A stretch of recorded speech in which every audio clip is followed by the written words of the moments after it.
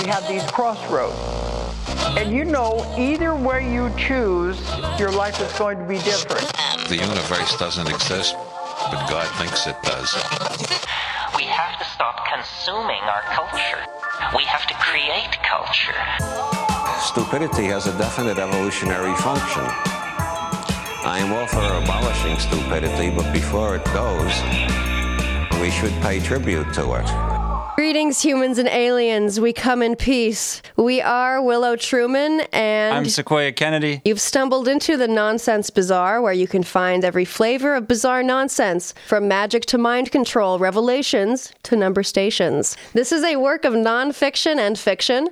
The content is real. I am fictional. Or is it the other way around? We take no responsibility for any strange occurrences the listener may experience upon exposure to the information provided, including any dimensions you may visit or any supernatural energy invoked or manifested. Okay. Big Good exhale. job. So, what are we going to talk about today? Oh, God. I don't know. Well, you do know. I you came fucking completely liar. unprepared. Yeah. You little liar, you. We're going to talk a little bit about the devil.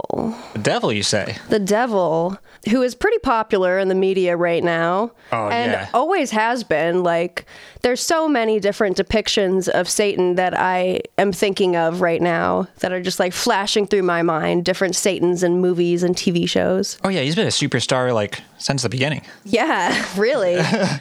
Some might say he's, like, the original rock star. Kind of, yeah. He's like pretty fucking metal. Oh, hell yeah. I showed you the music video before we started recording for Lil Nas X's song Montero, parentheses, Call Me By Your Name. See, we're current. Yes. We are very hip to the things that are happening in pop culture. Very much so. Yes. So this music video came out recently, and there's been a lot of interesting commentary around it, specifically from like the Christian evangelical community about, you know, this is devil worship. Just for anyone who hasn't seen the music video, he starts off in this Garden of Eden-esque setting, which is very like fantasy realism, kind of like a VR, what would you call it, atmosphere setting? Yeah, it's got the kind of like... It's not supposed to look real. Right. It's got the kind of like non-definite shading and details that like is common in like VR games and applications now. Right.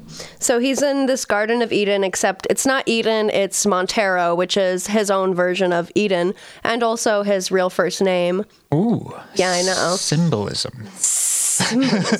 So he's hanging out underneath the tree of life or knowledge, whatever you want to call it. And there's also a serpent there that is played by Lil Nas X. He plays every character in this music video except for the devil himself. And he's sort of seduced by this half snake, half person that's really like creepy looking. They have a big alien head and like long nails. 3 eyes. Yeah, a definite third eye and like a little symbol drawn also. Thick eyeliner. Very, Yes. very present. I was going to say very alien. Yes. Yeah. Yeah, that too. So he's like seduced by the snake, which, by the way, phallic symbol. So that makes sense why like he's getting seduced by a snake because like he's gay. I didn't think about that until just now. Well, it's the devil. And also, the you know, Eden. the parallel to the Bible, but it makes sense personally to him, sort of getting, you know, can't resist the pee-pee. I'm so sorry.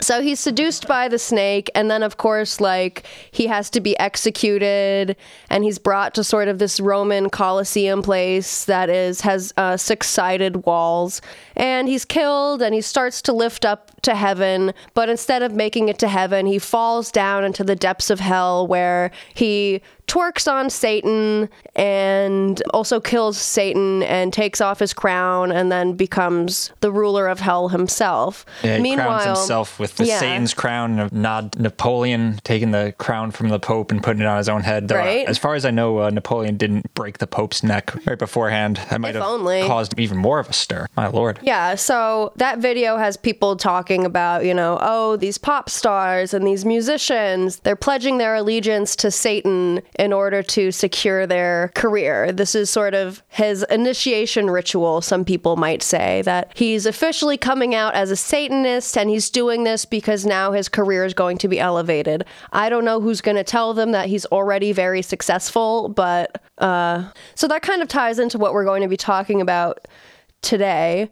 I was going to do the symbolism of logos and the different symbols we see in our everyday lives and what they mean esoterically or in the occult. And that is a really huge topic that I could spend my life studying. So instead, I kind of narrowed it down. But first, I want to talk about the 3 different types of communication. We have spoken, like we're doing right now, gestural, which is what I'm doing with my hands. And, he's moving them. Yeah. And graphic communication. So for a long time, graphic communication, I guess, would just have been cave paintings or literally just what you see with your eyes. Yeah. I mean, even just like leaving an arrow for your buddy to know which way you went in the woods, down which trail or whatever back before. That would be a graphic type of communication. Carving it in the dirt. Hobo symbols. Yes. That's politically incorrect. I don't think hobo is how they want to be referred to anymore, actually. Oh. I'm just kidding. Don't do that to me. So, not that one. Symbolism is the language of the subconscious mind, basically. Yeah. When we dream in symbols, and that's how we integrate our short and long-term memories, turn them into symbols because they're just a story that we tell ourselves. There you go. Yeah. So a symbol is an object that represents an idea. It can be something like a word, like how your name is kind of a symbol for you. Yeah, like when I think of, your name, for example, I think of not just the sound of the name, it's like all the images associated with it, like with all the good times we've shared. Yeah. Or more often, a symbol is an image. So like how a red octagon to us means stop. Or a little looped square, it's called a Gorgon loop. It's like a square that has little loops on each corner. Yeah. I know it's the command key on an Apple keyboard.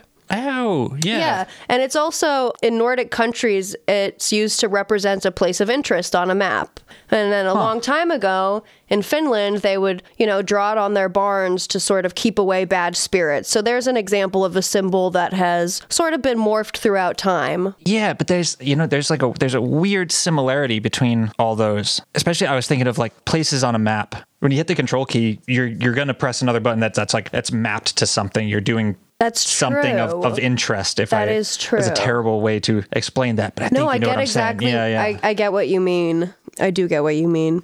And then in terms of even control, like keeping away bad spirits is also like you're exerting a form of command. Yeah. That's interesting. It kept a little it almost sliver has of its like a metaphoric meaning kind of stacked onto it when it's used on the command key. So symbols, kind of simple on their face. You're like, it's just a square with loops on it, whatever. Right. They're a means of complex communication that often have multiple levels of meaning and can take on different meanings depending on your cultural background. The best example of that would be the swastika, obviously. That has very different meanings depending on what culture you're from. So, what is the difference then between a sign and a symbol? Well, a sign shows you something.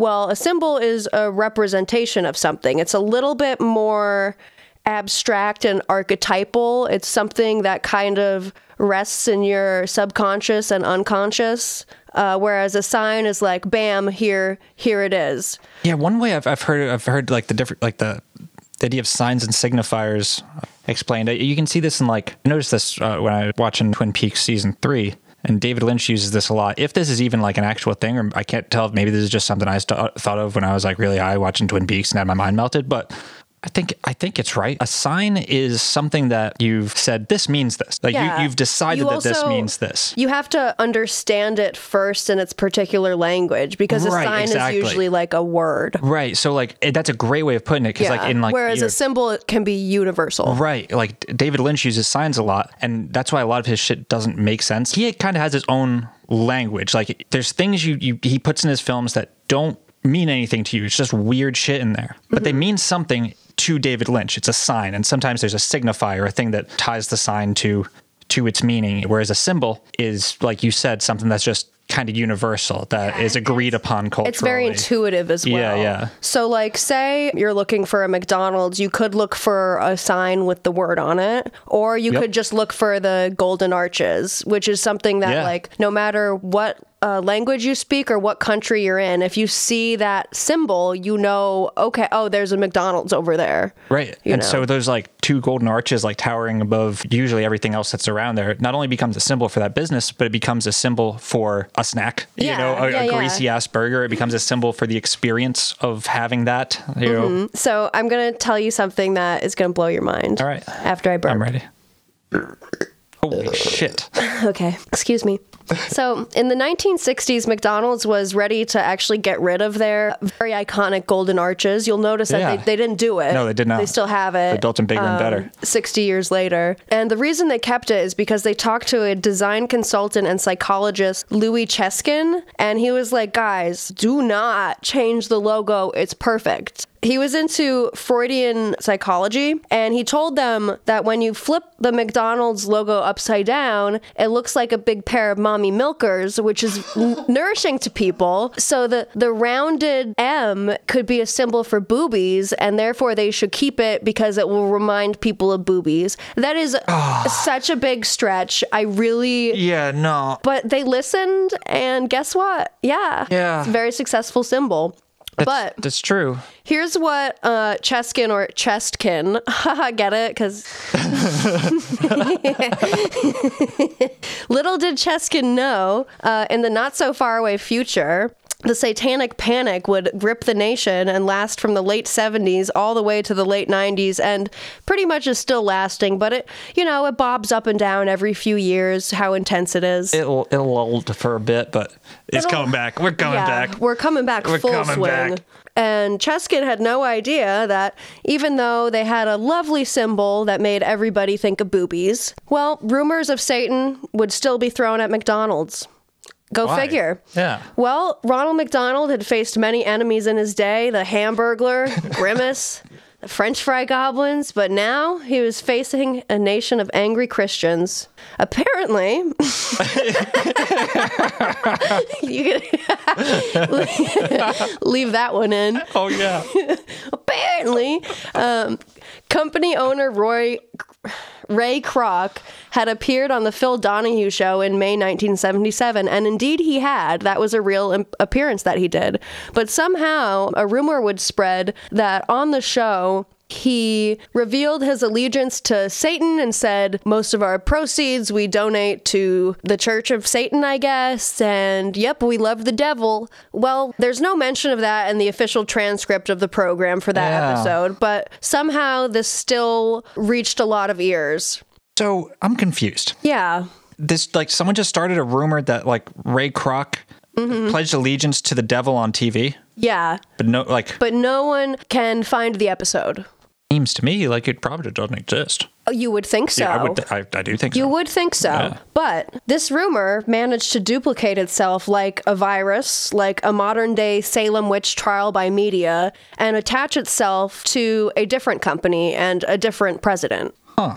Yeah, so this same claim was thrown at Procter & Gamble. Procter & Gamble? Procter and fucking Gamble. So it's hard to know exactly when this rumor started and by who, but around the late 70s, early 80s, there was a rumor going around that the president of Procter & Gamble went on the Phil Donahue show. Same exact rumor. Phil Donahue. Phil Donahue, yeah. My God. And admitted that the company supported the Church of Satan and its logo contained satanic symbols. What's interesting is that the Church of Satan itself doesn't really believe in Satan. Right. So that's just, it shows that these people have no idea what they're talking about. Yeah, no, like the Church of Satan is like, it's like a real, like, secular ass. Precisely, yeah. It's way more political than it is, like, actually religious and shit. Like, so I want to share a little bit of the background of Procter & Gamble.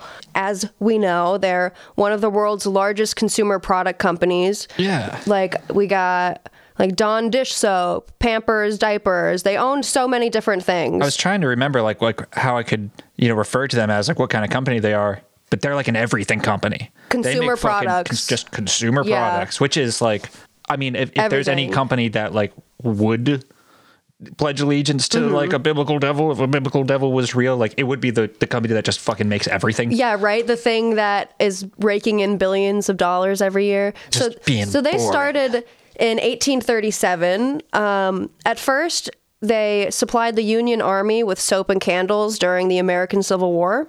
Huh. Yeah. So that's how they started, as soap and candles. And then in 1880, they introduced a new product that would come to be iconic, ivory soap, which pretty much everybody knows about. Yeah. Yeah. Most boring of all soaps. Really. But also very popular.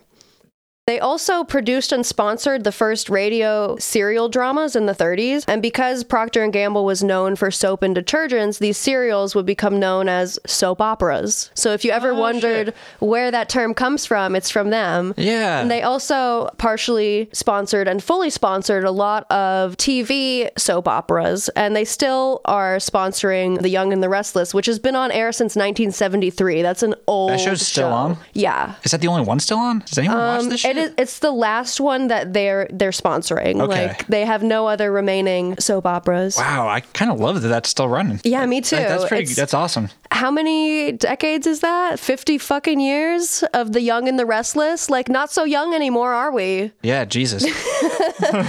So the logo, which the current logo is literally just PNG inside like a blue circle, but it started off as just a plus sign. So the logo was developed by wharf hands to mark Star Candle crate boxes from other product boxes on the deck. So because most dock workers at the time, this is around 1851, they couldn't read. So they started painting symbols on the boxes to help people be able to tell one shipment from the other so that they could just, get what's their company's and haul it off. And a simple, easy to recognize symbol to do that with. Yeah. So it started off just as a plus sign.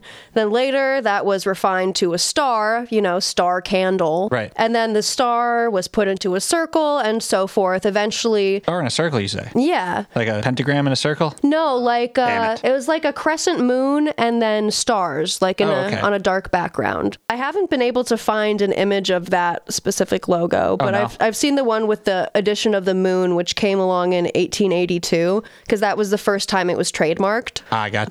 So the graphic was formalized to include the addition of a man in the moon, so sort of that crescent moon that has a face on it. It's you've seen it everywhere. Yeah. Like the side profile. And they added... Looking all smug and shit. Yeah. And with the big nose. Yeah. They added 13 stars for the 13 American colonies. Well, actually, the face in the moon wasn't incorporated until the 30s. Up until that point, it was just a plain moon. Gotcha. But the rumors didn't begin until the 1980s. Where a lot of rumors started. To be perfectly honest. So for a long time, they were just trucking along with their cute little logo. Selling soap and candles. Yeah, being very successful. No problems. Just crushing the soap and candle And game. then this dude comes along, fucking Jim Peters. They always have that kind of name. Jim Peters. Don't trust anybody with two first names. No, definitely don't. So I think that the presence of the whole Procter & Gamble rumor in the press, the whole Phil Donahue show espousing their allegiance to Satan, I think, as far as I could tell, tracing it back through media, the first printed thing was in the Minneapolis Tribune. This guy, Jim Peters, is the one that spoke about it. But first, I want to tell you about Jimmy. Let's hear about Jimmy. Yeah, because I think it's important to know about the guy who first put this rumor out there in the newspapers. Yeah. Of course, I'm sure it would have ended up there eventually anyway, but I think Jim Peters and the power behind his name at the time kind of helped to elevate it. I had never heard of him, but I've never heard of him. You're going to learn about him. All right. First, you're going to learn about his dad, though. Oh, okay. Okay. So Jim Peters, his dad is Leroy Peters. Leroy Peters. Or Leroy Peters, depending on how fancy you want to get. I like Leroy. I like Leroy, too. Yeah. So he was an ex-Catholic heating contractor who... Oh, title. Yeah, I know. What a title. He accepted Jesus as his personal savior and was born again at age 58. Oh. Yep. And he began the Zion Christian Life Center in 1969. Oh. Yeah. He had 4 boys, Dan, Steve, Unknown, and little Jimmy. I have to assume, like, Unknown died at some point because in all of the articles about the Peters brothers, I can't... Who is your other brother? Who is he? Yeah, he had to have died. Or maybe he's just, like, estranged. Maybe. Yeah, I don't know. Because he's, like, never mentioned except... I thought it was only 3 brothers until I read a interview with Steve who was like, yeah, I have 4 brothers, you know. So, yep. So Leroy had 4 boys who would all grow up to be ordained by the Jesus People Fellowship in Minneapolis, and they were also associate pastors at their father's church. But it was their mom, Josephine, who inspired the family's faith. Like I said, Leroy was an ex-Catholic, so it took Josephine to kind of, you know, help him be born again. She's quoted as saying, "Never let your Bible get more than 5 feet away from you if you want to be a good Christian." I don't know why I'm giving them Southern accents. They're from Minneapolis. Yeah, they're from Minneapolis. What is a Minneapolis accent? Oh, fuck. I just... Boy, don't let your Bible get more than 5 feet away from you if you want to be a good Christian. Never let your Bible get more than... Fucking Christ. Oops, I'm sorry, Jesus. I don't even know if that's not right either, because Minneapolis is a big city. That's like mid Minnesota. Yeah. Well, Minnesota. I don't know what voice I'm going to do for Josephine, but we'll whatever figure it voice out. Feels right. So, Jimmy and his brothers Dan and Steve, we don't know what Unknown is doing or where he is, but Jim, Dan, and Steve were known for being anti-rock crusaders who instigated a record-burning campaign called The Truth About Rock. They're no fun. They're fucking losers. They're fucking honestly. losers. Hell yeah. Like, they're so lame. They did their first event on a Friday night of Thanksgiving weekend in 1979, St. Paul. So this was like, they're going to try this out for the first time. They put out their feelers, and they didn't really expect that many people to come because there's only 70 people in their congregation. So they figured, well, we'll get at least 70 people. But 400 kids turned out. There was buses, they say. I don't know if that's accurate. Are there any photos of this? There's a few photos of the events because they ran these events all around the country, actually. So, they estimated 400 kids turning out for this first record burning event, and they estimated $15,000 worth of albums were destroyed. Oh. I know. All these perfectly good records. That sucks. It really sucks, and they're so fucking lame, and I hate them. Yeah. Fuck these people. Feeling proud, Jim is quoted as saying, "The Beatles are dead, but I know personally that Jesus is alive." Fuck you. I know. So this is from a 1980 Washington Post article titled "Witness of Fire." It's kind of, it's about them setting stuff on fire. That motherfucker was so proud of himself when he came up with that title. He was so smug. God damn it. So smug. So after they did this first burning event, they said their act reminded them of Acts 19:19 in the Bible, and I'll read that for you now. All right. Quote, "Many of them also used curious arts, brought their books together, and burned them before all men." That's exactly what they did. Yeah. Burned them before all men. Yeah. So the brothers then traveled around the country to at least 50 other churches and burned an estimated $50K worth of rock and roll. Jesus Christ. I know. That's a lot of rock and roll, man. They were giving talks in schools and churches all around America. They were actually pretty popular. And in one of the demonstrations, I just thought this was funny. Jim shows a slide of the cover of a Ted Nugent album, and he says, the Bible says that the eyes are the window of the soul. And then he points to Ted Nugent's face and says, "Look, there's no..." Yeah. You know what? Say what you will about Ted Nugent. Like, that's a person. That's a real person. That's a real person. Yeah. Not a devil. Maybe. I don't know. Don't quote me on that. Maybe the most human that's ever lived, Ted Nugent. Definitely. So they started to invite the media to their sermons and kind of like drum up support. at their mom's suggestion, because she said, you guys have got to spread the word. They're acting like they have a fucking band. I know. You know what I mean? Like they're doing the rock. They're doing the rock and roll thing, like promoting themselves, holding events. Literally. Like, you gotta go from town to town. Literally setting stuff on fire. Setting shit on fire. That's their pretty mom's rock and roll. encouraging them. Yeah, like they're doing the same shit that they're burning. I know. So they were on ABC Nightline. They were on Good Morning America. They had books. They have a documentary, which is hilarious, and we should watch it, called The Truth About Rock. They put out cassettes, and they even had bumper stickers, like whatever. So even though the record burnings made up a small fraction of the public appearances that the Peters brothers did, it is what made them gain such notoriety, because what's more, it's very topical for the 80s, I think, to be doing these mass burnings of satanic content. You know?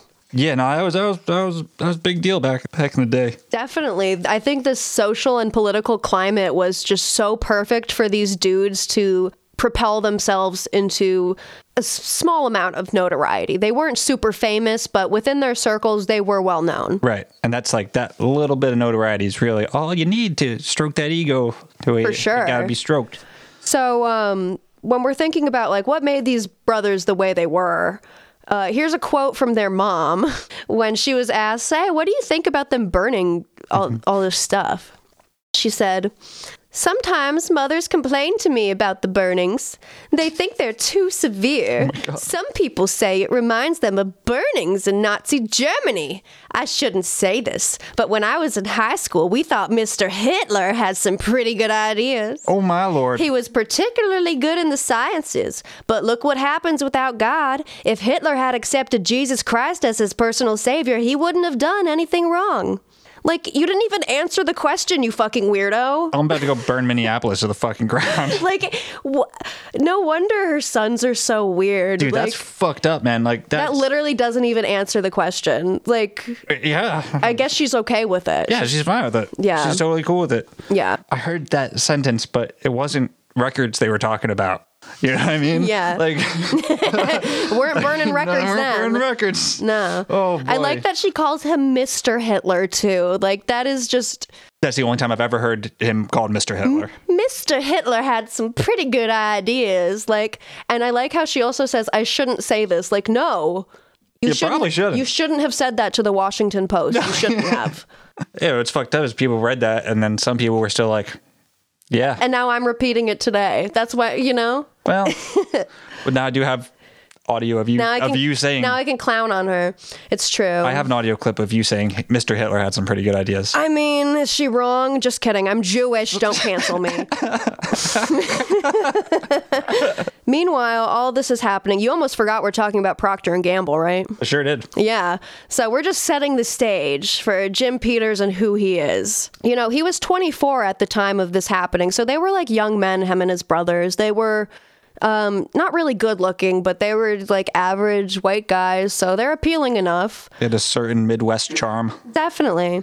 There was a band from St. Paul, Minnesota called Impaler that does like horror shock rock.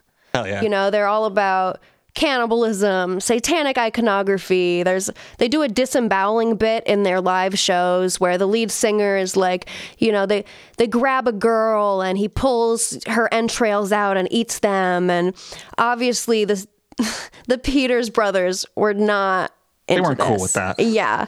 So frontman Bill Lindsay found out about the Peters brothers when his little brother came to him and said, "Yo, these guys were at my school today and like they showed your band in their slideshow." And I think Bill was probably like, "Fuck yeah." Hell yeah. Yeah.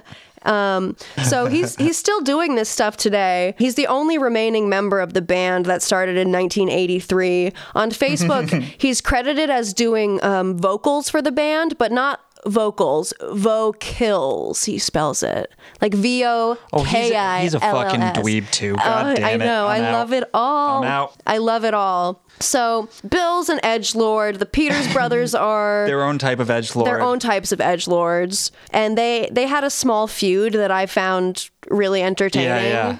So once the Peters brothers and Impaler learned that they're both from the Twin Cities, obviously they had to be invited onto ABC and Twin Cities Live to debate one another. Oh, yeah. Yeah. It's the most exciting thing that happened in Twin Cities since fucking Purple Rain. Really, really. And the debate is just, mwah. It's like... That's good? It's so good. Hell yeah. There's some parts from it that I need to show you. Okay. For certain. All right. I think that this is going to give you a more clear idea of who the Peters brothers are and what sort of agenda they're pushing, because I think they perfectly represent the people that were proliferating these rumors about Satanism as unfounded as they were.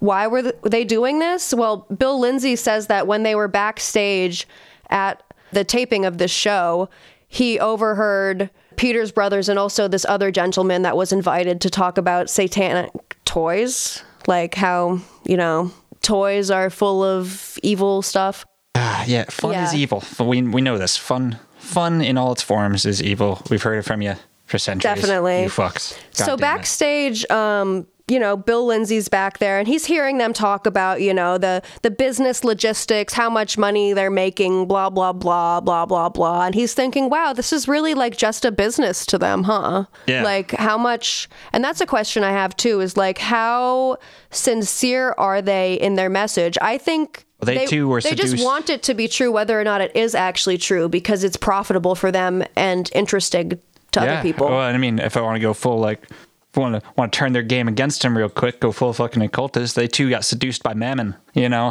well, that's brought up in this quote-unquote debate. So let's start it off with, here's Bill Lindsay kind of clapping back at the Peters brothers and using some of their logic against him.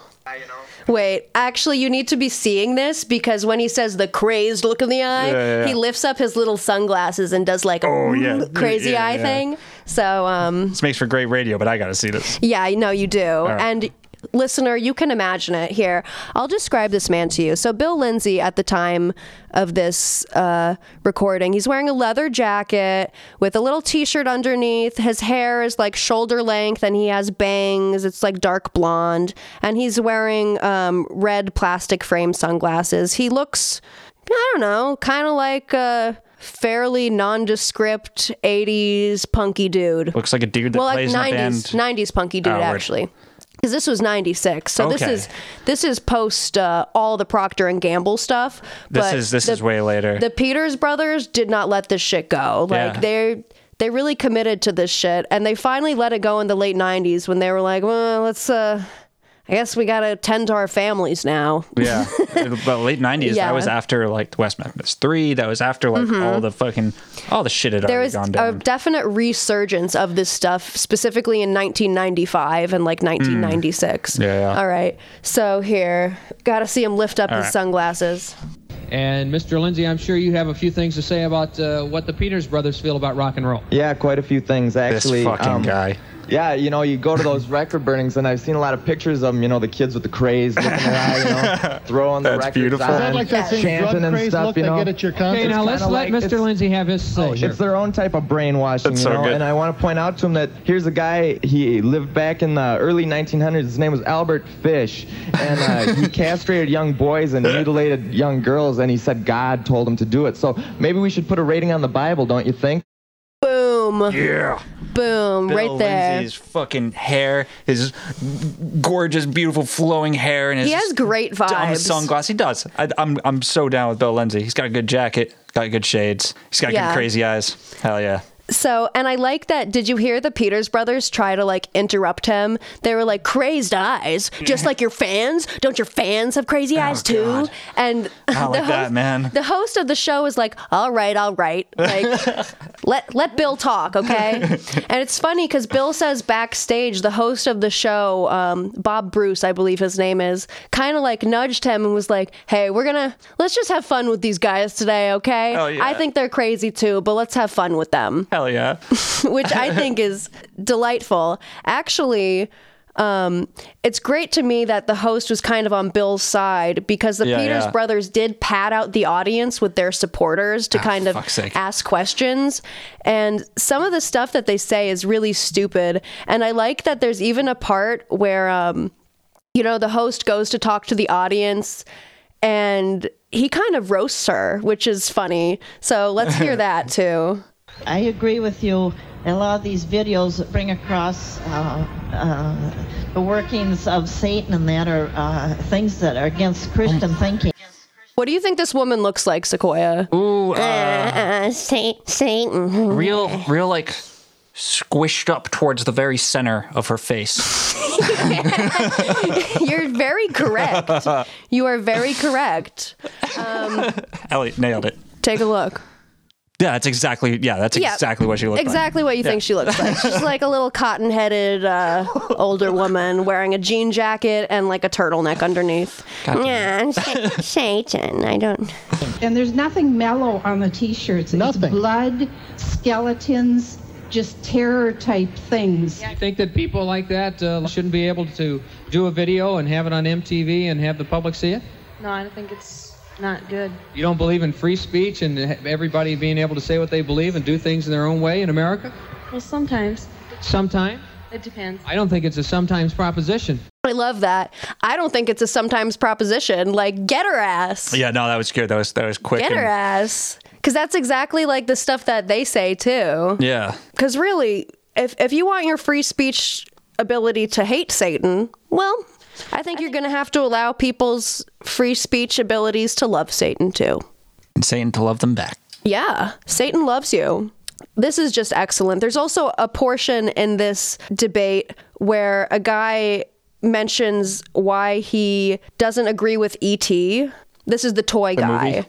Yeah, and I guess the character. And he's very coy about like why he doesn't like E.T. He's like, well, I have a lot of problems with E.T., but I don't think I can say on this program why. He's a communist. Yes. Worse than that, actually. Gay communist. Yes. Right on the money. Yeah. So E.T. is a homosexual. I'm not sure part of the movie he got that from. But that's also, you know. So I love Bill Lindsay and the host of the show kind of teaming up together. My favorite part, though, is when a member of the audience asks Bill Lindsay, and he thinks he's being like so clever by doing this. He's like, why do all rock and roll stars look like African bush monkeys? And then the Peters brothers laugh hysterically. Like, Jesus Christ. And I'm like, so what implication are you making? He's making some... That like African bush monkey equals like ugly and bad looking? Because that's kind of what it seems like. Also, they're not called bush monkeys, they're called bush babies. And Bill Lindsay doesn't look anything like a bush baby. Yeah. Like bush babies have the big huge eyes and like they're the cute little... You know, I thought like that hit me like he was saying like some racial slurs and shit, but I don't actually know what the fuck he's talking about. What does that even mean? Yeah. And then they laugh like, haha, got him. Like, no, we didn't. It doesn't make any sense. Yeah, that doesn't make any sense. Rock and roll stars do not look like bush babies. The more I think about it, the less offended I am because I realize how nonsense it is. Yeah. Christ. Okay. So we're going to jump back in. We took a little side break to talk about Impaler. Side break to get impaled in Minneapolis. Yes. Just to, further demonstrate what the Peters brothers are like. Pieces of shit from what it sounds like. Yeah, and what their fans are like. Pieces of shit from what it sounds like. Yeah. So, and it also just shows that the concern about music promoting Satanism, like, it never goes away. It's not going to go away. No. You see the same stuff. That's why we brought up Lil Nas X earlier, because it's quite literally the same stuff that the same ideas that the Peters brothers promoted, except now it can spread further and wider and faster with the internet. I'm kind of glad some of the tension's back, though. Because it pushes boundaries. Yeah, it makes the art actually like try to have to be a little edgy instead of just sort of innocuous, vaguely like corporate occult, which is gross. Literally. So, yeah. Record-burning Jim Peters. Oh. Patient zero for putting the rumor into the press. Oh, God. That Procter & Gamble promoted Satanism. And this was in an article titled, Rumor Giving Company a Devil of a Time. I know. The headlines around this stuff they all try to do a funny little pun on like the devil or like, you know. Just stop. Yeah. So he was 24 when he gave this interview, and he claimed that he found the Procter & Gamble logo in a book by a British Egyptologist, E.A. Wallace Budge, called Amulets and Superstitions. Now, I will tell you, I could find a PDF of this book online. It's a very interesting book. Oh, you should send it to me. I will. And I went through like all 400 pages of it painstakingly to see, well, is it in there? No. It's not in there? No, it's not fucking in there. Not on any single one of the 400 pages? I mean, obviously there's like images of, you know, stars and moons and shit, but like what does that have to do with... Wait, are you saying Jim Peters grossly and gratuitously misinterpreted an ancient symbol for his own gain? Yeah. I Can you can't believe believe it? It's amazing. Like, and Procter & Gamble of all companies, it's like, what the fuck do you have against? What did they ever do to you? They make your soap. I know. How is Jesus going to wash your feet without the soap? It's just such an arbitrary grudge to have, and so random, too. So the Minneapolis Tribune had two of their reporters also read the book cover to cover to see if they could find it, and they could not. I'm grateful that they included that in this article. Right, yeah. Like, because sometimes someone will say, like, oh, I found it in this thing, and then just the mention of that is enough for some people that like, okay, it probably is true. Yeah. And they won't go and check themselves. I messed up like that once. Yeah, we all do. I wrote about Atlantis, what Plato said about Atlantis. I just took what the dude in the video said for granted. No. You can't do that. Like, well, I mean, he had the quote from Plato, or so I thought in there, but it's like, it's not real. Someone like corrected me very nicely, and I felt like an idiot. But like, yeah, you got to be careful, even when it's, especially when it's like a quote can be repeated a bunch and be found in all sorts of secondary sources, but not the actual. That's why I went to the book and went through it myself, because I was like, well, there's probably some interesting stuff in there anyway, but definitely not the Procter & Gamble logo. Good job. So in response to the rumor in this original article, which is March 1980, Procter & Gamble's PR team responded, "This is the kind of rumor we can't do anything about. People will believe what they want to." Yeah. Which, like, indeed, these are the kinds of rumors that are taken up by people who don't find reality compelling enough to accept it. Like, how are you going to argue with people that have just decided to believe in something that is obviously irrational and not proven? You know what I like about that? Like, you see when there's like controversy with companies, a lot of times they'll fight back, or they'll make the drama more. Why? Yes. Because it's publicity. That's why. Yeah. Procter & Gamble's image is fucking boring. And they wanted to stay boring by just saying people will believe what they want to believe. That's true, but they do hit back at some point. Okay. At this point in the story, I'm jumping the gun again. 1980, these rumors have only been around for a couple of years. So they're like, this is annoying, but what can we do about it? People are going to believe what they want to believe. They're chill with it for the time being. But eventually it just gets it gets stale. It gets annoying. Yeah. There's also other explanations for the Procter & Gamble logo being quote unquote evil or dark. Some people associated it with the Moonies cult, if you've heard of that. Oh, yeah. The Unification Church, blah, blah, blah. I guess because there's a moon in it. But it's like, hello, dummy. This was made in the 1930s. How could it be in reference to something that didn't exist until decades later, unless they had a time machine? Like, not to be rude, but I'm being rude. I think you're a lot. It's fine. This is warranted, because it's like, how could you just be so willingly stupid? You just, you have to be willingly stupid. Yeah. So the rumor actually disappeared for a little bit, like between 1980, 81 was kind of mellowed out. But then in 82, variations of the story were then run throughout the Midwest and spread out to the West Coast. So people were starting to hear about it again. Yeah. And in June and July of 1982, the company received 15,000 calls and letters from people who had seen these leaflets. So I guess leaflets and flyers were kind of the source of the problem this time.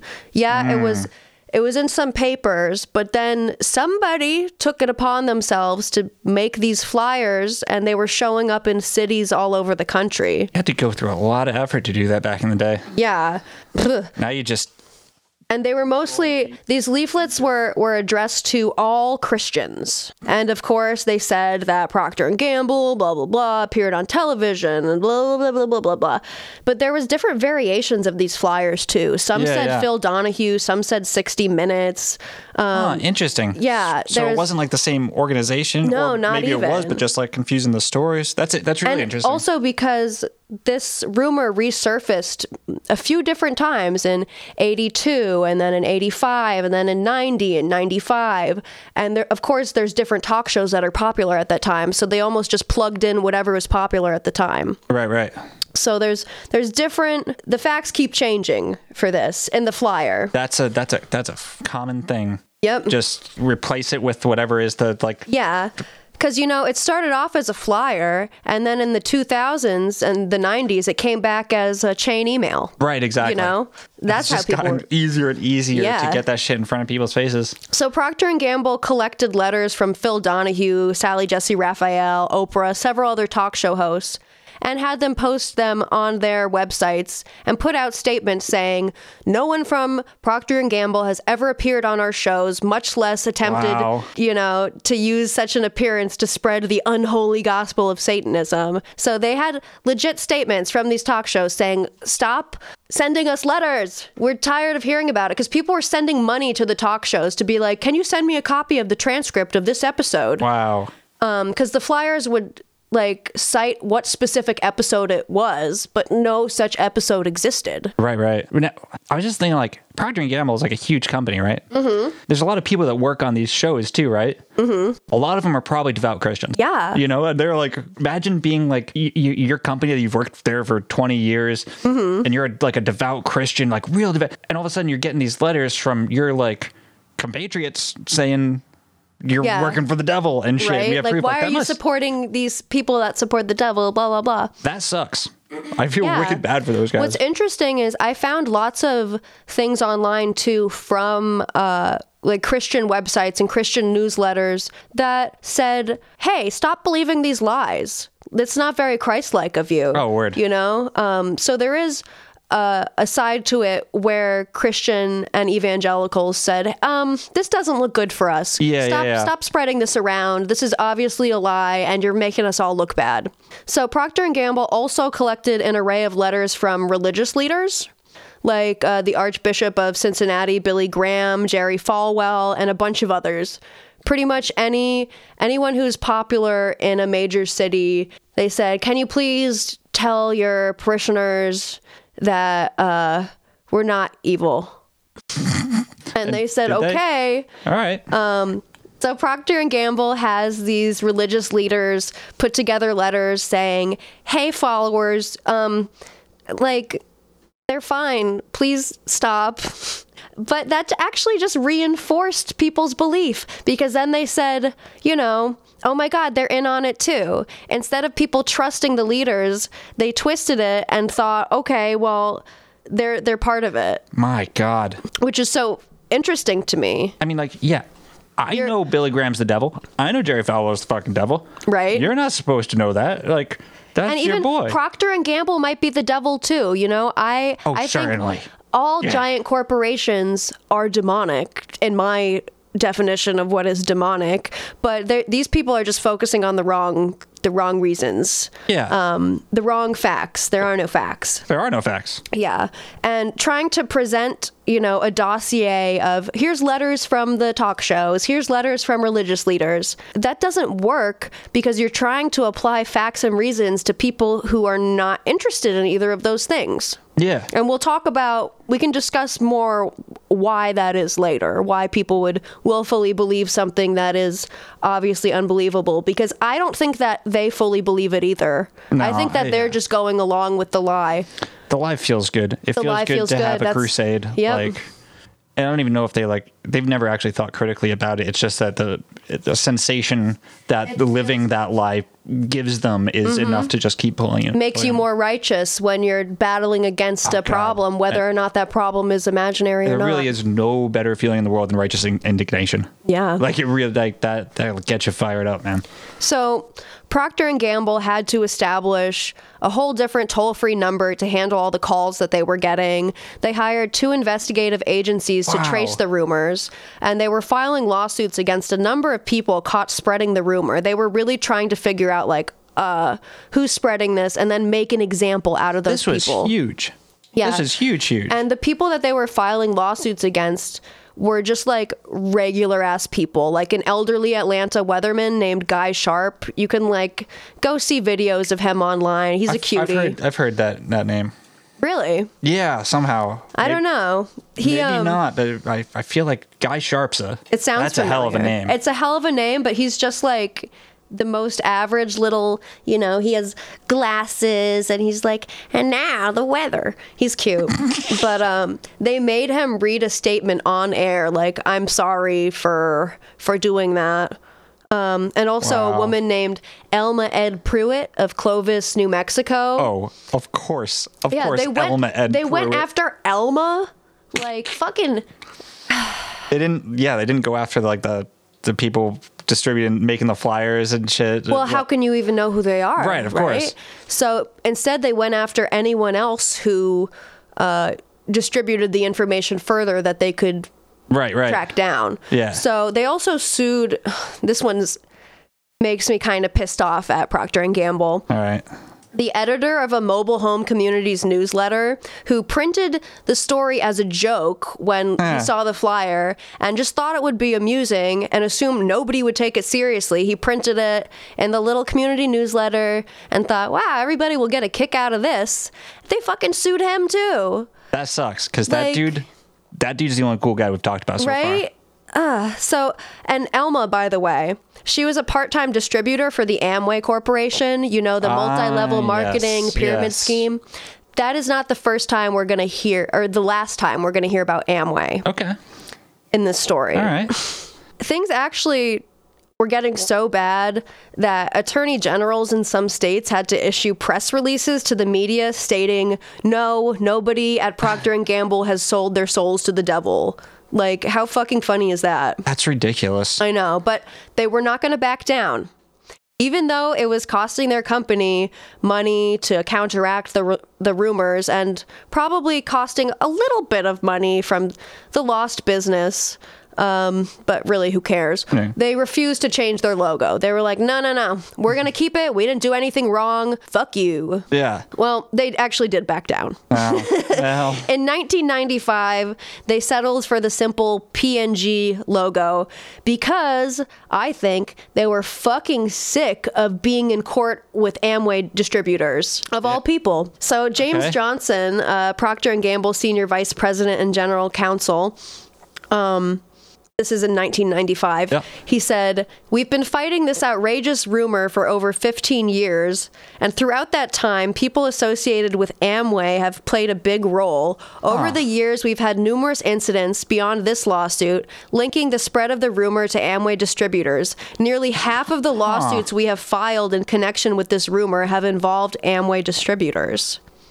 Interesting, right? Yeah, that's very interesting. Yeah. So in 1990 and then again in 1995, Amway distributors were caught using Amway's voicemail system, I think it's called Amvox, to send messages to consumers stating Procter & Gamble profits supported the Church of Satan. So thinking about like why could that be? Well, Amway distributors are usually, I don't know, like housewives or couples that are older, usually church going. A lot of their distributors are Christian. Yeah. So, most people in the 90s, when they heard about Procter & Gamble being evil, it was their pastors who told them about it, interestingly enough. So to me, it makes sense why there might be a disproportionate amount of Amway distributors pushing this information. But also, it means that, are you going to miss that Ivory soap? Right. You should buy my Amway soap. Right.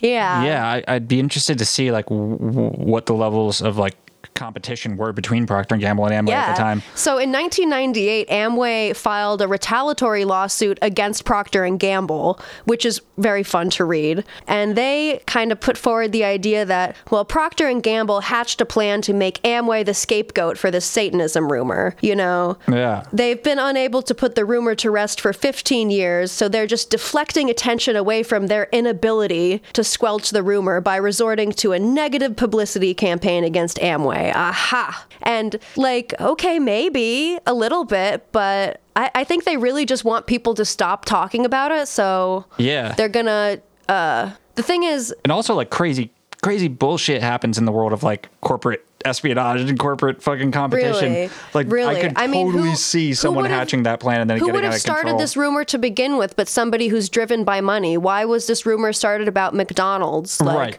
It's definitely, I think, rumors like this start by people who want to make more money and beat their competition down, because why else? I mean, it's so random. Yeah, I mean, and especially you'd have to like, whoever started knew they were fucking bullshitting. Right. And they got it from something that they knew was bullshit. Yeah. You know what I mean? Because they So- got it from the McDonald's shit. Even I could see though it. Amway is a soul-sucking evil pyramid scheme, Oh, yeah. they didn't start the rumor, you know? And it wasn't Amway distributors who dug up the old rumors in the 90s again. You know, they had gone away for a little bit, and then there was this reemergence in 1990. Sure it wasn't Amway? I'm pretty certain, All right. because I don't trust them. they weren't spreading the rumor. They were just, I mean, they were spreading the rumor, but they didn't come up with it. Okay. If you know what I mean. Yeah. Because the flyers were being circulated again. And there's lots of newspaper articles about finding these flyers all around the country. So who's doing this? It's hard to Who could know, it be? but it's probably, I mean, could it be a rogue network of people against Procter & Gamble spreading these flyers? Could it just be what crazy people did before they could? Yeah, they're just bored. Yeah. I don't know. I don't know. So it's hard to really know how these flyers were being circulated yet again, but Christians specifically were very gripped by the claims and started copying and distributing the flyers themselves amongst their churches. So, like I said earlier, most people in the 1990s who heard about this rumor probably heard about it from their pastors, deacons, or ministers. If you can believe that. I can believe that. Which I can totally believe. So, in an article titled, this is a stupid title too, Got another one. Procter Gamble's Devil of a Problem. I'm going home. Yeah. I'm done. Their devil of a problem. From 1991, a reverend in Maryland named Jay Hurley was totally bought into the rumors. So in this article, he's talking about, you know, I won't buy White Cloud toilet paper. I won't buy Folgers coffee because, I don't know, it has like the sun in the logo or something. I won't buy Procter. They're all Procter & Gamble products, but I like that this article specifically lists ones whose logos have to do with the sky. Right. I mean, Folgers has a mountain too, but still, it's like a cloud, a sun, stars, moon. Yeah. It definitely has to be satanic. Right. So Reverend Hurley, he was given a copy of a flyer by a friend, and being, you know, the Jesus-loving man that he was, he thought, I have to show my congregation this. So he made copies, hung one on their bulletin board, and showed everybody. And, you know, this was devastating to poor George Snyder, the deacon at the Greenbrier Baptist Church, where Jay Hurley was the reverend. Yeah. He said, it hurt last week when he stopped off at 7-Eleven and had to pick out a new brand of soap. Oh, I know. soap. He said, I was born and raised on Ivory soap. See, I have sensitive skin. It was a slap on the face when that gentleman was preaching devil worship and said there weren't enough Christians to make a difference. We are Christians and we can make a difference. So that's part of the claim that was made on the show, is that the president of Procter & Gamble said, there's not enough Christians to even make a difference, so I'll do what I want. Oh. Yeah, I know. I'm feeling all sorts of ways right now. So the journalist then asks Mr. Snyder, who is, I hope his sensitive skin was okay. They say, It wasn't. They say, Mr. Snyder, what if I told you that there's actually no evidence for any of these claims? You know, the talk shows have said, no, this didn't happen, and there is no record of this happening. And he said, well, I'd have to hear it from my pastor myself to believe it. Oh, boy. So that's the problem. That's the problem. That's Yeah, the problem. exactly. Like, you're not going to be convinced because they heard it from a trusted source, which is, you know, you look up to your pastor, your minister. Right. So if that's the person telling you that this stuff is true, and they don't then say, I'm sorry, it wasn't true, I spread a rumor, what do? You just have people kind of blindly trusting their faith, which is the whole problem to begin with. Yeah, exactly. And it's a whole, they're not thinking critically. They're not trusting themselves, you know? It's not even about like trusting like the media or like authority figures or whatever. It's like trusting your own fucking like basic critical thinking skills. Yeah. Poor fucks. I feel bad for them, honestly. Like, even though they're a huge problem. Truly. So Procter & Gamble sued in 1990, then again in 1995, and that lawsuit would take until 2007 to finish. So oh my. I know, oh my God. But they finally won their civil suit against the Amway distributors and seemingly put an end to the rumor. Oh, good. Well, in 2013, they announced the return of sort of a moonlight crescent in the logo. It's still the plain circle with P&G in the middle, but they did add like a bevel to it to kind of add in like the crescent shape. So they just kind of like creaking open the door a little bit. They snuck it in there. Peeking. Is it okay to come out with the... What's interesting is there are people that still believe the rumor. Because I looked up some YouTube videos to see has anyone made any stupid videos about this? There's a couple videos, but what they are is just slideshows of the information from the Snopes article about it, which seem almost like they were made by a bot.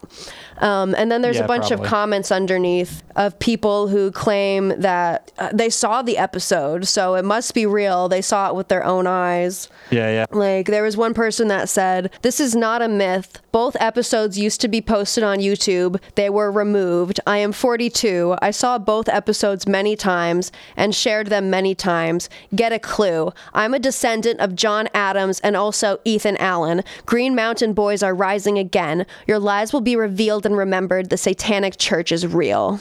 Who are the Green Mountain Boys? Green Mountain Boys were there was a fucking Revolutionary War. Well, they're gonna rise again, so be Vermont. prepared. But that's also like what the Air Force squadron or whatever that's up in Burlington around there is. They go by the Green Mountain Boys or some shit from some war. Well, they're gonna rise again. Some Vermonters did some cool shit. Are you ready? Yeah. I guess. Okay, and also on this video, kind of trying to refute the Procter and Gamble. I just want to point logo out thing. How many fucking lies were just in that one comment though? I'm a descendant of John Adams and Ethan Allen. Yeah. Just like he's shared the videos many times, like all this shit. But like, then obviously you didn't. Right. You're just fucking lying. And then he just ends it with a actually completely true statement. The Satanic Church is real. Yeah, that's 100% true. Yes, that's Kevin Bunk. That's a true I'll say sentence. your fucking name. Kevin Bunk. We're coming for you. I'm not going anywhere near him. I'm a Green Mountain girl. Okay. And someone else says on the same video, they say, this is disinfo. My memory is intact. I know what you are and who you work for. Oh my. Like, okay. But the episode's not, I don't know. It just amazes me how many people claim to have seen it on the internet still today. You would think that like 40 years later, maybe we could get over it. Yeah, straight up. Yeah, so I found some other comments that I thought were funny. One person said, this pisses me off. I couldn't eat Pringles for a year because my mom fell for this bullshit. The worst part is I just sent this link to my mom and she doesn't even remember. Oh. No Pringles for a year. No Pringles for a fucking year. And someone else said, I remember my mom and grandma freaking out over this in the 80s, showing me the mark of the beast on the packaging of laundry detergent. Oh my God. I didn't get how it was the devil exactly, but I do remember fearing Procter & Gamble until I got older and figured out what bullshit it was. So like, Yeah, there's people, you know, that remember their parents even telling them about right. Like that's the shit I often forget is that like it's not just these assholes. It's these assholes and their poor fucking kids. Yeah. Not getting to eat chips. So like. Why laundry detergent shoved in their face? Why did this even happen to begin with? Well, I think money was one motive for those who first created and began to spread the rumor, because that's the easiest case to make, because celebrity. Yeah, and with celebrity comes money. Greed is uncomplicated, but so then what about the others, those who pretend to believe this rumor and enthusiastically spread it to others without any financial benefit? Like, I think the spreading of the rumor is less of an attempt to like actively deceive others and more of an invitation to participate in deception. Because I think these people really know that it's not, deep down they know this is probably not true, but it's fun to opt into it and everyone together just kind of believe in this collective deception. No, I'm not sure I agree with that. I think it's like, I think they may actually fucking believe it. I do think there are people that definitely believe it. But the thing is, the thing is just like in that one comment said like, oh, my mom doesn't even remember. Right. That thing. It's not the same people that believe it. Mm-hmm. They go in and then they stop caring. It's not that they get convinced. Yeah. Otherwise, they just stop fucking caring. Other people then hear it and then they believe in it for a little while until they either stop caring or they go, oh, that's kind of silly, I guess. Right. And yeah. It's almost like the rumor itself is almost an invitation. It's like, do you want to choose to accept this? Do you want to make your life feel more purposeful and feel like you're participating in a grand battle against Satan and the Luciferian elites? Yeah, I mean, of course I do. That sounds like a lot of fun, and it sounds like it might make things make a little bit more sense. Right. You know? So to me, I think the people that spread around this rumor and opt into it, it's because stuff like this, it gives them someone that you can clearly and, in their opinion, correctly say, oh, I'm better than them. Yeah. You know, their cruelty makes me feel better about myself because I know I would never do what they're doing. Because when people talk about Satanism, what they're really talking about is, you know, like baby killing Satan worshipers and blah, blah, blah, you know, like all that really gritty, dark stuff. So when you kind of have this pretty innocent symbol, just stars and moons, and say this is a signpost of depravity, you know, it kind of, you can fall asleep easier and feel better about yourself knowing, oh, I'm not as bad as them. And then that makes you feel more good. Yeah, no, absolutely. And then you can still do the horrible shit that you do on a daily basis. Yes, it makes you feel like you're making a big difference because you're contrasting yourself with someone that is so evil and so depraved that you're like, well, my sins are forgivable then. I can feel better about myself. You're slapping your kid around. You're fucking being a dickhead to the person who serves you that McDonald's food and shit. You're being a son of a bitch, but you're not pure evil. You're one of the good guys because that's what pure evil is. But like, that's not real. You're actually the piece of shit in the world. What's interesting is that the point of this whole story is like, it doesn't even really matter. Like the whole Satan thing doesn't really matter because the story itself isn't so much to do with like actual religion or Satanism or any doctrines that Anton LaVey said or any other publicity-seeking character. Said, yeah, and like this story actually isn't about that. It's about how people kind of.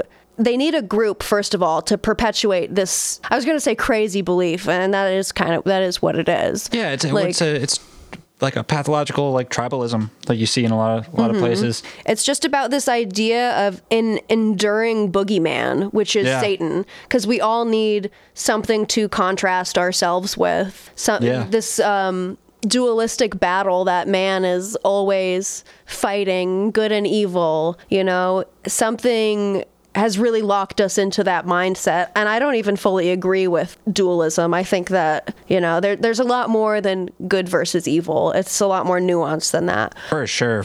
But it's easier if that is so. Well, I mean, so the thing about Procter & Gamble, though, it makes like... All right, so bear with me for a second. Like, within a lot of strains of spirituality, religions, mysticism, a lot of like, you know, both like proto-Christian beliefs like Gnosticism and shit, and then also, you know, modern kind of fundamentalist Christianity, there's a lot of rejection of the material world. You see that in tons of mystic traditions. Yeah, it's like we're just trying to get this lifetime over with so we can go up and be with our Savior. Right, and like even the idea of like the dualistic idea of the dark, the evil force is the side of God that creates the material world, the builder thing. And right. like Procter Especially and Gamble. in Gnosticism, yeah. Yeah. Like we are in hell right now. Is it Zoroastrianism is like Ahura Mazda and Ahriman, and Gnosticism has the demiurge. The fucking lion-headed snake. Oh, it's so cool. He's It's so so cute. goddamn cool. He's so little cutie. It's like, are you having fun on my little hell planet? I am, thank you. Yeah. But yeah, like so you get like this company, Procter and Gamble, which just makes all the boring shit. Just like all the shit that is the trappings of the material world. It should be like, so boring, but it's not. But they're kind of they would be like the company that represents like Ahriman, like or the demiurge, like that's the builder of the false reality that we're all trying to. So like it kind of makes theoretical sense from there. Like from that point, like it makes sense why it would be Procter and Gamble. Poor bastards. No, I agree because they're just so innocuous. I guess like it's just something that there's probably a bajillion Procter and Gamble products in your house, and you don't even think about it. Oh, and here's the thing, like. They were, and probably still are, fucking evil, wrecking the planet, selling us shit we don't need, stealing our time, therefore stealing our time from us, you know? Yeah, no, so fuck them too, because they definitely did make a deal with some Procter sort of devil. And Gamble, and fuck the Peters brothers. Like, and fuck the Peters brothers. Not Bill Lindsay, though. No, Bill he's Lindsay's okay. a fucking cool He's okay. dude. I watched some live performances of Impaler too, and like it's fun stuff, you know. It's not the type of music that I'm super into, but I think it's cute. You can tell that he really loves horror movies, which I respect. And you know, those are kind of classics in a way themselves. Like it's not evil to enjoy horror, I don't think. No, absolutely not. It's just like he fills a vacuum that needs to be filled. Just as the Peters brothers are self-righteous, you know, they think that they're gonna stand up for Jesus and spread the good word and that they're doing good. There needs to be someone like Bill Lindsay who spreads, you know, chaos and mayhem and violence. Well, yeah, dude, because the thing is, the people that do the horrible shit, it's not the ones who make art about doing the horrible shit. It's the guys in the buttoned-up shirts, smiling at you to get their mail, and then trying to be a fucking serial killer, or fucking a pope. You know, Some of them turn out to be a fucking pope, and that's terrifying. Like it's the so-called good people, usually, always. It's the artists that are like making weird art and shit. That's exorcism. That's the exorcising of those demons that are like sort of inherently built into humans, you know, our aggression, our anger, our sadness, our rage, like those are the demons, and that's what, you know, that art exercises. They're powerful symbols for the human experience because the human experience isn't all love and light. There are very dark aspects to humanity. And if you try to pretend it is, you're going to lose your goddamn mind. Yeah, those need to be acknowledged and honored and explored in order for us to like reconcile the truth of them and to sort of break these patterns, because we can see right now these patterns are not being broken. We're still repeating the same stuff, and I think we will for a long time. I'm just observing it for my own amusement, but opting out of having an opinion. Oh yeah. Because that's what gives me peace. But I think the Procter and Gamble story is just a great example of how these myths kind of begin and warp, and the media does this telephone game that can get like kind of out of control, you know? Yeah. I'm sure Procter and Gamble didn't expect that they'd have to be hiring lawyers to sit in a courtroom until 2007 over this rumor that popped up in 1978. Yeah. And it's interesting that like now you have, you know, not just Lil Nas X, but a lot of artists just fully embracing like straight up occult imagery and shit. Whereas before the Procter and Gamble logo got, that might be a cult. Now you've got this motherfucker twerking on the devil and shit. Yeah, and like, including like the unicursal wild. hexagram in his video, and like the Leviathan cross, like an obvious rejection of Christianity, which is on purpose. And I think that's okay for art to do that. I think it's necessary for art to do that. Definitely. Wow. Like, okay, if you don't want to support his music, you don't want your kids listening to it, then like don't. No one is forcing you to. Not yet. Not yet. Not yet. Yeah, right? Until the devil straps you down and says, okay, you're going to watch MTV's Top 15. That's also part of where this came from, because if you remember, I wasn't alive then, neither were you, but MTV, I believe, started when, in the 80s? Yeah. Yeah, so a lot of this like moral panic over music was kind of spurred on by all of these sexy music videos and MTV being on the air. 1981, that's when they launched. Word. I mean, the shit that's hilarious though is that like, there is like a direct line between like 80s rock and roll to fucking Crowley and shit. Yeah, like, there's a direct line. Yeah, it's like they're not wrong. The Peters brothers and shit, like, it's just they're not you're wrong. Attacking the wrong people. Like, But, if you want to go after evil, there's better people to go after than Gene Simmons. Yeah, shit ain't evil just because it looks spooky, or in Gene Simmons' case, goofy as shit. So I've had a lot of fun talking about this. I thank you for bringing this in. There's some shit I had no idea about, and that You're was very really welcome. entertaining. Yeah, I had so much fun looking into it too. Like, I know you did. You were such so. I was like, Jim Peters, what a square. Yeah. What an unbelievable square. He's so square, it's not hip to be as square as he is. Not a cube, though, because those are evil. Those are a symbol of Saturn. Oh, right, yeah. But he is a square. He's a pear. Shit. Well, yeah. Thank you guys so much for tuning in again. We'll be back next week with something else. Not sure what that'll be yet, but we'll find out. Yeah, we'll find out a week from now. If you like what you hear, be sure to rate and review us, subscribe, listen wherever podcasts are sold for free. It's free. And make sure to tell everyone that we are evil Satanists promoting the agenda of Lucifer, because I think that will get us more listens. So definitely don't do that. My real name's on here. No. Yeah, Grandma will be mad if she hears about that. All right, guys. All right, peace Take out. care. Peace out. Be well.